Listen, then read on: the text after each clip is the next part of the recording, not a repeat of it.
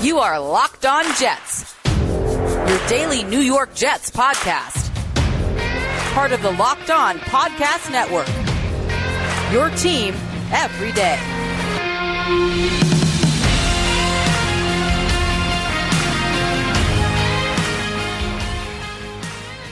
Welcome to the Locked On Jets podcast for Friday, May 21st, 2021. I'm your host, John B. from GangGreenNation.com, and today our episode is brought to you by the Peacock and Williamson podcast.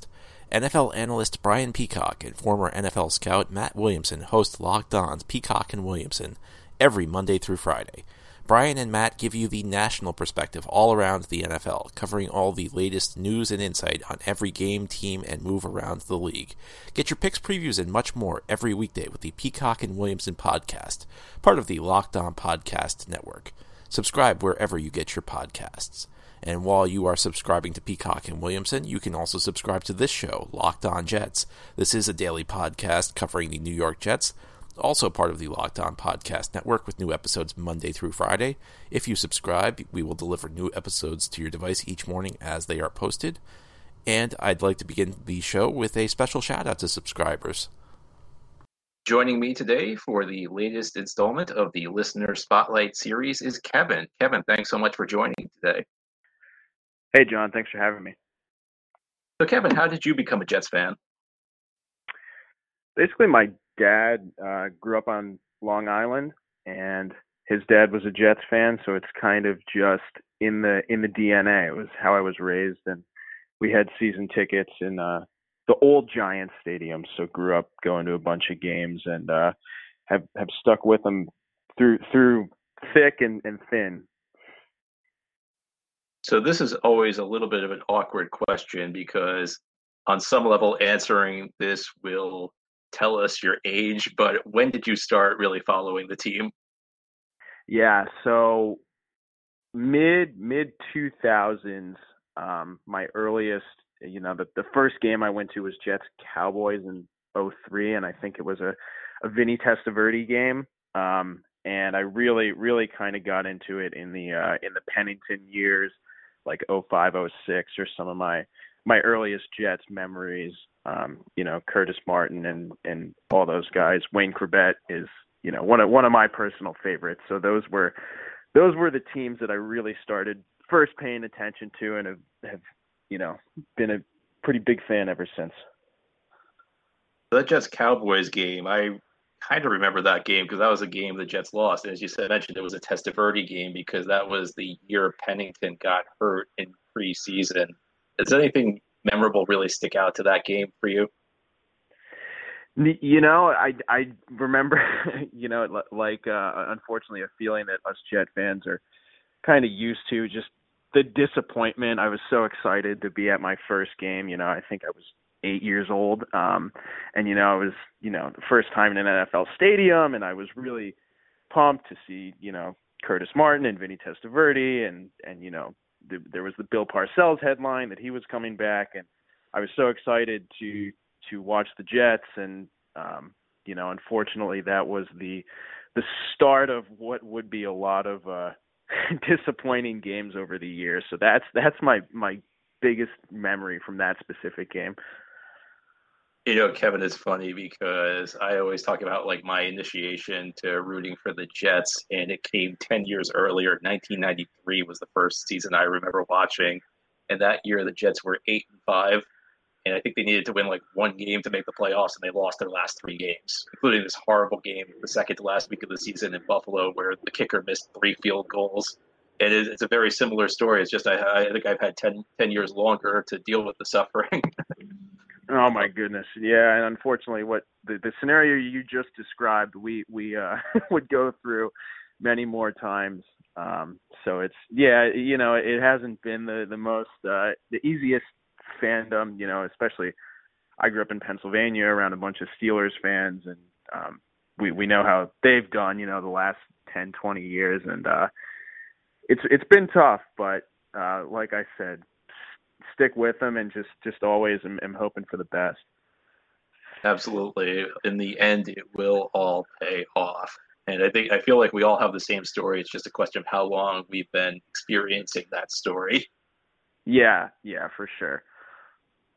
So you mentioned '05, '06 was the period where you really started to get into the team. What are some of your best memories from those years?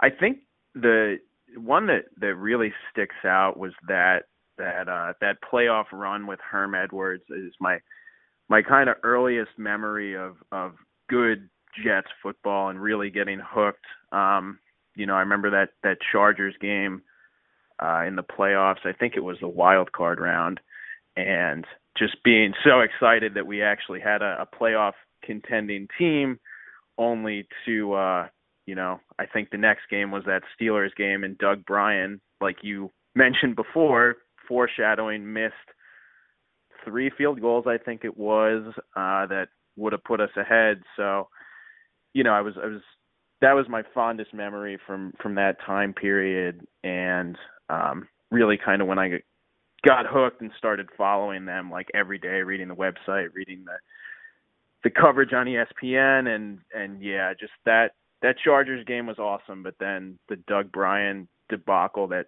followed was pretty painful. I remember that was I think it was the '04 season, but it was the '05 playoffs. And yeah, they won that game in San Diego against the Chargers. That was, if you weren't a Jets fan at that time, that was Drew Brees' breakout season with the Chargers. And they had beaten the Chargers week 2 of that year, and they ended up making the playoffs, and they were not playing that well going into the playoffs, and everybody thought the Chargers were going to beat them, and the Jets went out there, had this really gutty win over San Diego. And they then played Pittsburgh, a game nobody gave them a chance in, and they were right there. They had a chance to win it. They were up, I believe, 17-7 at one point. The game got to 17-17, and then Doug Bryan misses a couple field goals. Although, Kevin, I always feel like Doug Bryan gets too much of the blame, and hear me out. I know you're going to say I'm crazy. I blame the coaches just as much as Doug Bryan, because if you go back to that situation, the coaches did – once the Jets got on like the fringes of field goal range in that game, the coaches got very conservative. They did not want to put the ball up, and Bryan was a shaky kicker, and that stadium was notorious for being a difficult place to kick field goals in. And I've always felt that Bryan now he deserves some of I'm not saying he's blameless. I always felt he got too much of the blame, and the coaches did not get enough of the blame for that. What do you think? Yeah, I'll give you, I'll support that criticism. I mean, and it's not just a Jets thing, right? Kickers are always the easiest scapegoat, but being pretty young at the time, I don't really remember the particular strategy of that game. What is always just going to stick out in my mind is Doug Bryan, shanking all of those field goals. So, So I'll take your point. And here's the thing that just kills me about that is that he missed the first one, and the game's tied 17-17, and it just feels like this. It's the worst feeling you can have as a fan, because you feel like your team just blew a chance to win a game, and then Ben Roethlisberger throws this duck that the Jets pick off, and they're right back in business. And like the coaches, now they're on like the fringes of field goal range, and you just saw this guy miss a field goal, so why don't you try and get the ball closer? It's like you saw this guy can't make a long kick, and you don't try and get it closer. Don't I know it? Oh my goodness. Yeah. So I'm sorry. The only thing that gives me a little bit of solace is the fact that they would have played New England the next week and they probably would have lost. But right. That was that's actually, I think, one of like the underrated Jets teams, that '04 team, because they had if Pennington had not gotten hurt that year, he was playing hurt through the playoffs. If Pennington had not gotten hurt, I feel like they actually would have had a chance to make some noise.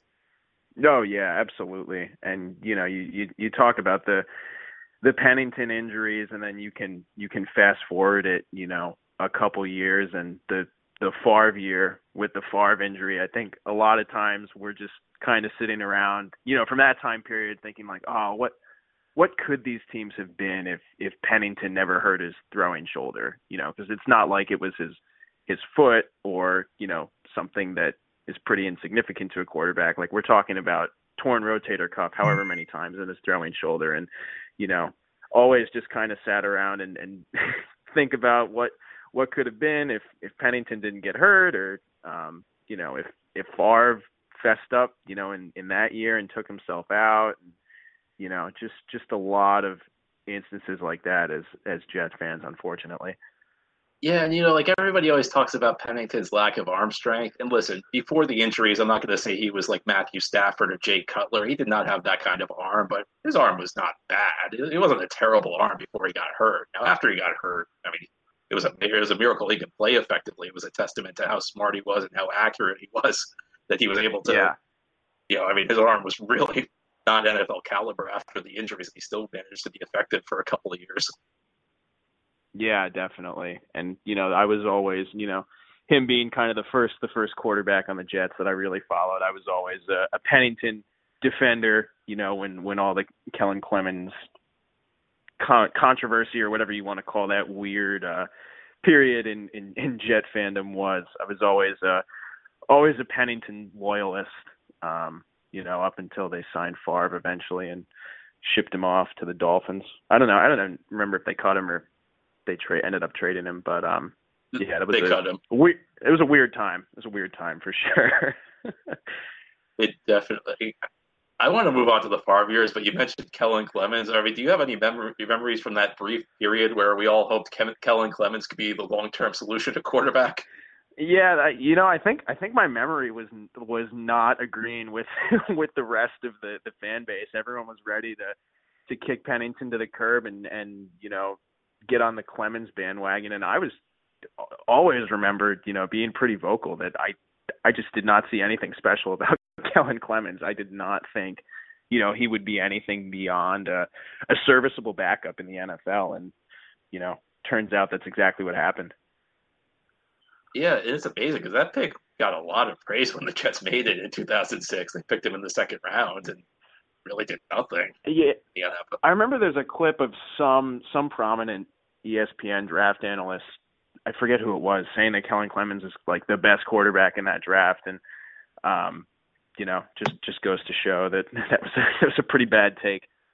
Bet Online is the fastest and easiest way to bet on all your sports action. Baseball season is in full swing, and you can track all the action at Bet Online. Get all the latest news, odds, and info for all your sporting needs, including baseball, basketball, hockey, and all your UFC MMA action. Before the next pitch, head over to Bet Online on your laptop or mobile device and check out all the great sporting news, sign-up bonuses, and contest information. Don't sit on the sidelines anymore, as this is your chance to get into the game. Head to the website or use your mobile device to sign up today and receive your 50% welcome bonus on your first deposit using promo code LOCKEDON. It's one word with no space, LOCKEDON. Bet Online, your online sportsbook experts. So let's talk about your memories from the Favre year. Yeah, the Favre year, I mean, and I've heard you, it's come up a little bit this offseason in your podcast, and I always kind of chuckle because it was, over the summer, such a blockbuster signing, and it was on the front page of every New York newspaper, and he was meeting the mayor, and it was all they were talking about on ESPN, and, no one really knew kind of what to expect performance-wise right after the signing. And then I think, we were all pleasantly surprised when they went on that, was it 8-2 or 8-3 run to start the season, and we were all feeling pretty optimistic. I think they, I remember them going up to New England, I think in the regular season, and beating them in what was an overtime game on one of those Randy Moss teams. It was a Thursday night game. That's right. It was an overtime game. Yeah, and then just again, feeling so good about that team and, was hopeful that there would be some sort of playoff run, and then you just watched it slowly deteriorate and just kind of sat around scratching our heads and thinking what's going on here? This is like a debacle of epic proportions. And sure enough, comes out after the season that Favre was playing with a torn bicep or whatever it was. And, we all, I think, had a little more faith in Mangini than what he got credit for or what he actually deserved. So, yeah, again, that was just great start to ultimately lead to disappointment.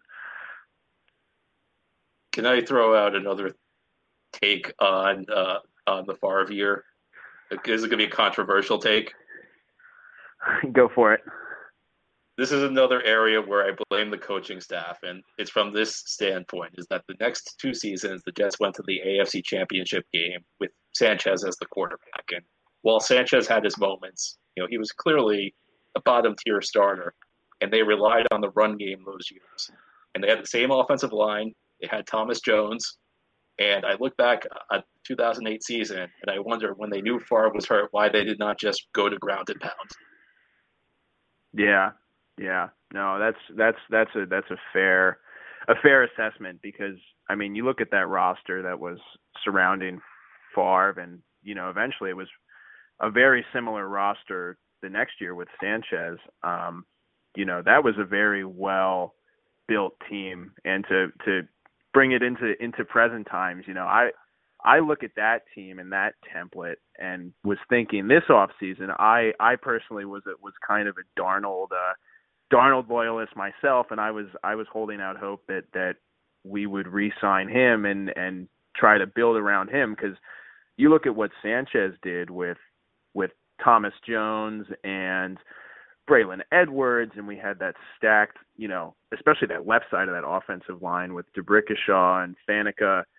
Mangold was the anchor in the middle, the defense was outstanding as well. And I was always thinking, like, what we could potentially build this around Darnold, but what they have now is nowhere near what that team was in 08, 09. But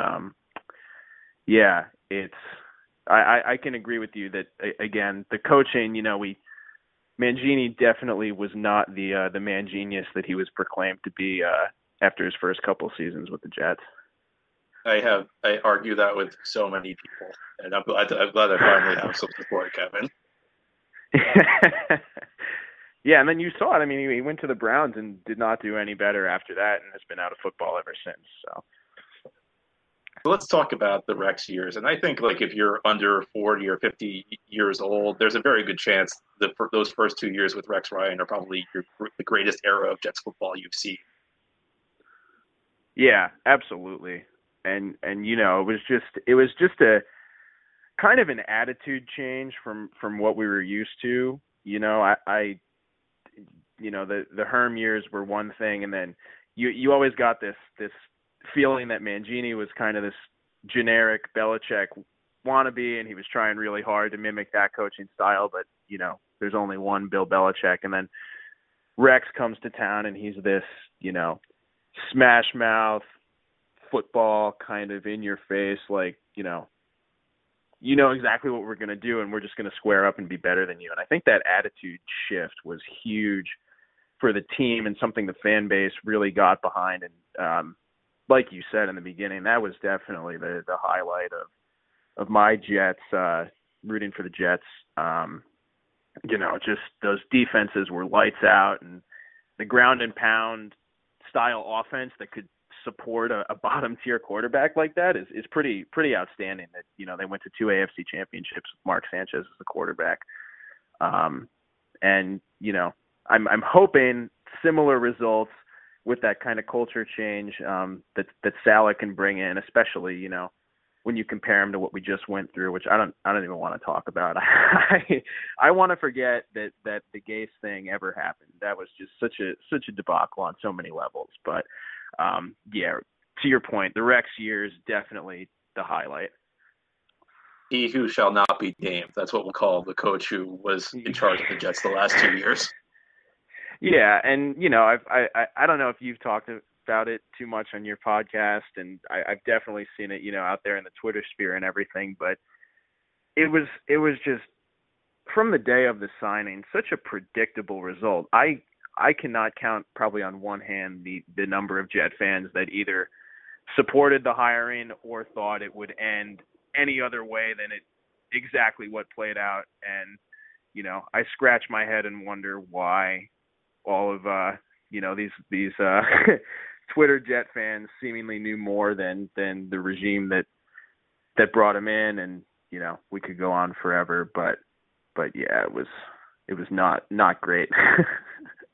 I remember I had Brian Bassett he was the founder of the Jets blog, and he was on the show in January.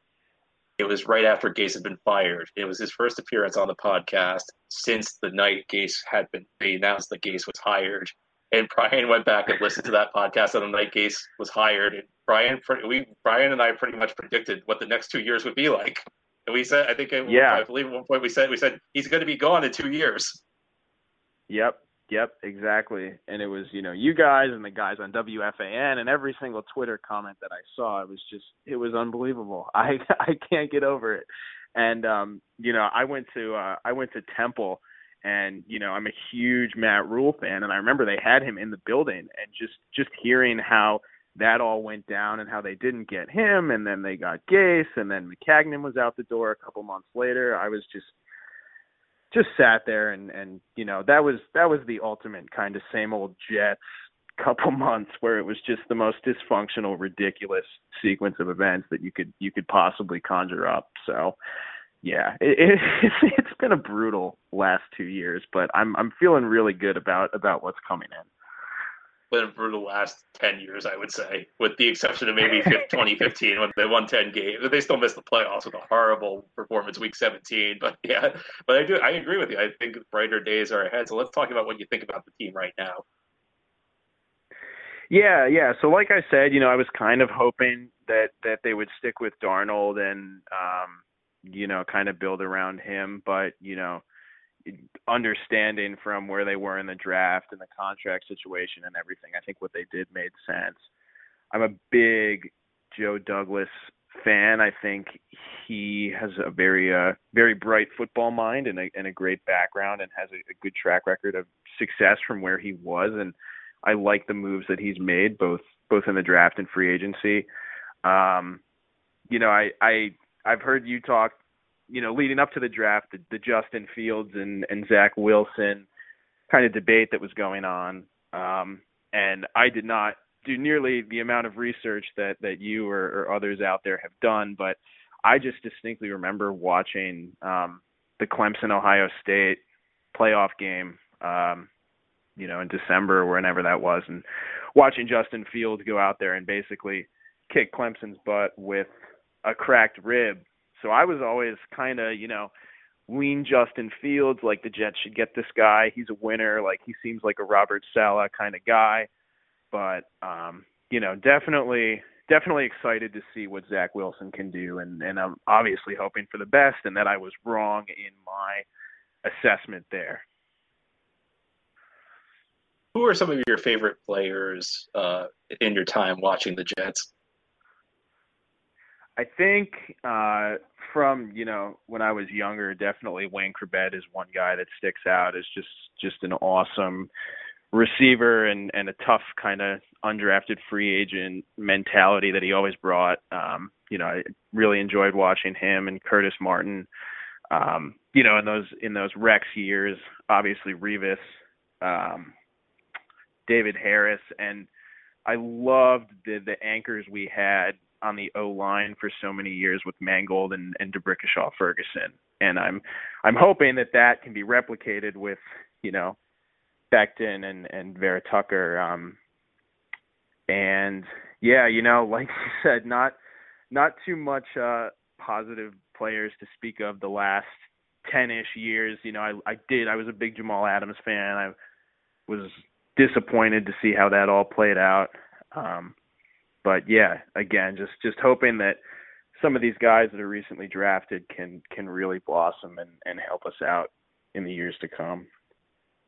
And then my last question is the one that I ask everybody who does the listener spotlight. How did you find this podcast? I'm always on the hunt for Jet conversation and Jet content, and I found this podcast to be you're very fair and also empathetic to the sentiments of the masses of the Jet fans out there. So have been listening for the past couple months and will continue to do so. Kevin, thank you so much for joining today. It was great to chat with you.